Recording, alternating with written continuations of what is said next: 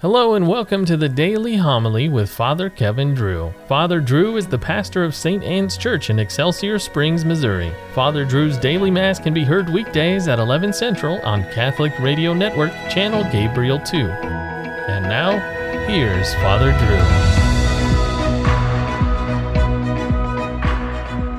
Drew. A reading from the first book of Kings. Elijah said to Ahab, "Go up, eat and drink, for there is the sound of a heavy rain."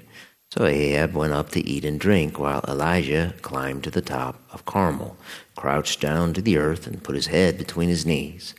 "Climb up and look out to sea," he directed his servant, who went up and looked, but reported, "There is nothing." 7 times he said, "Go look again." And the 7th time the youth reported, "There is a cloud as small as a man's hand rising from the sea." Elijah said, "Go and say to Ahab, harness up and leave the mountain before the rain stops you." In a trice the sky grew dark with clouds and wind, and a heavy rain fell. Ahab mounted his chariot and made for Jezreel. But the hand of the Lord was on Elijah, who girded up his clothing and ran before Ahab as far as the approaches to Jezreel. The word of the Lord. It is right to praise you in Zion, O God. You have visited the land and watered it. Greatly have you enriched it. God's watercourses are filled. You have prepared the grain. Thus have you prepared the land, drenching its furrows, breaking up its clods, softening it with showers, blessing its yield. You have crowned the year with your bounty, and your paths overflow with a rich harvest. The untilled meadows overflow with it, and rejoicing clothes the hills. The Lord be with you. Reading from the Holy Gospel according to Matthew. Jesus said to his disciples, "I tell you, unless your righteousness surpasses that of the scribes and Pharisees, you will not enter into the kingdom of heaven. You have heard that it was said to your ancestors, 'You shall not kill, and whoever kills will be liable to judgment.' But I say to you, whoever is angry with his brother will be liable to judgment, and whoever says to his brother, 'Raca,' will be answerable to the Sanhedrin, and whoever says, 'You fool,' will be liable to fiery Gehenna. Therefore, if you bring your gift to the altar, and there recall that your brother has anything against you, leave your gift there at the altar. Go first and be reconciled with your brother, and then come and offer your gift. Settle with your opponent quickly while on the way to court with him. Otherwise, your opponent will hand you over to the judge, and the judge will hand you over to the guard, and you will be thrown into prison. Amen, I say to you, you will not be released until you have paid the last penny." The Gospel of the Lord. In 364 AD, our saint today, Ephraim the Syrian, went and lived a solitary life of prayer and fasting on Mount Edessa in modern-day Turkey. The region around Edessa became Christianized very, very early.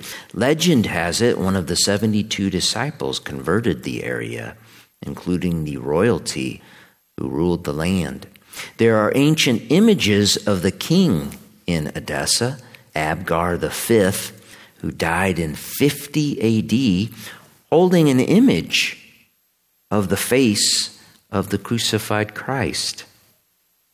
Multiple sources mention this relic known as the image of Edessa. Some scholars believe it is the napkin that covered Christ's face while he laid in the tomb. Others, with good reason, say it is the full burial shroud of Christ, encased and folded in 4, with only the top part, Christ's face, showing. This burial cloth is now known as the Shroud of Turin, a fascinating, mysterious image of a crucified man. The point is that Edessa is an ancient site of Christianity. It is very old.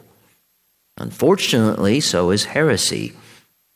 The same year Ephraim went to Edessa, the Roman Emperor Valentinian made his brother Valens co-emperor in the east. Valens was an Arian. That meant he subscribed to the teaching of a renegade priest named Arius, who denied that Christ was God. Arius was flamboyant. St. Athanasius called him effeminate. And Arius was very popular, like a pop star. He wrote heretical songs similar to jingles for TV commercials that got into people's heads.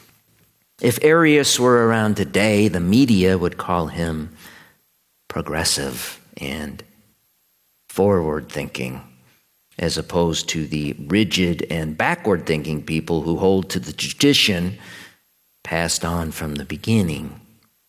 When the co-emperor Valens made his way to the east, he camped outside of Edessa and he threatened all the true Christians with death if they did not submit to the Arian heresy.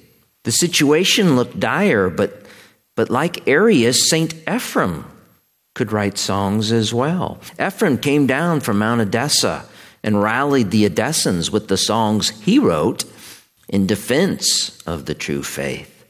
Emboldened, the Edessans held off Valens, and he eventually gave up.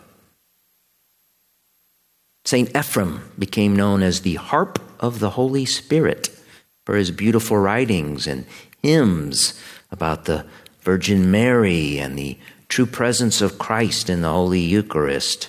Two things constantly attacked by so-called progressive Christians. Pope Benedict XV declared Ephrem a doctor of the Church for these writings, many of which are sung today in liturgies in the East. Here's a beautiful example of Ephrem's lyrical ability. It's a prayer to the Immaculate Queen. O Virgin most pure, holy, unspotted, O Mary, Mother of God, Queen of the universe, thou art above all the saints, the hope of the elect and the joy of all the blessed. It is thou who hast reconciled us with God. Thou art the only refuge of sinners and the safe harbor of those who are shipwrecked. Thou art the consolation of the world, the ransom of captives, the health of the weak, the joy of the afflicted, and the salvation of all. We have recourse to thee, and we beseech thee to have pity on us. Amen.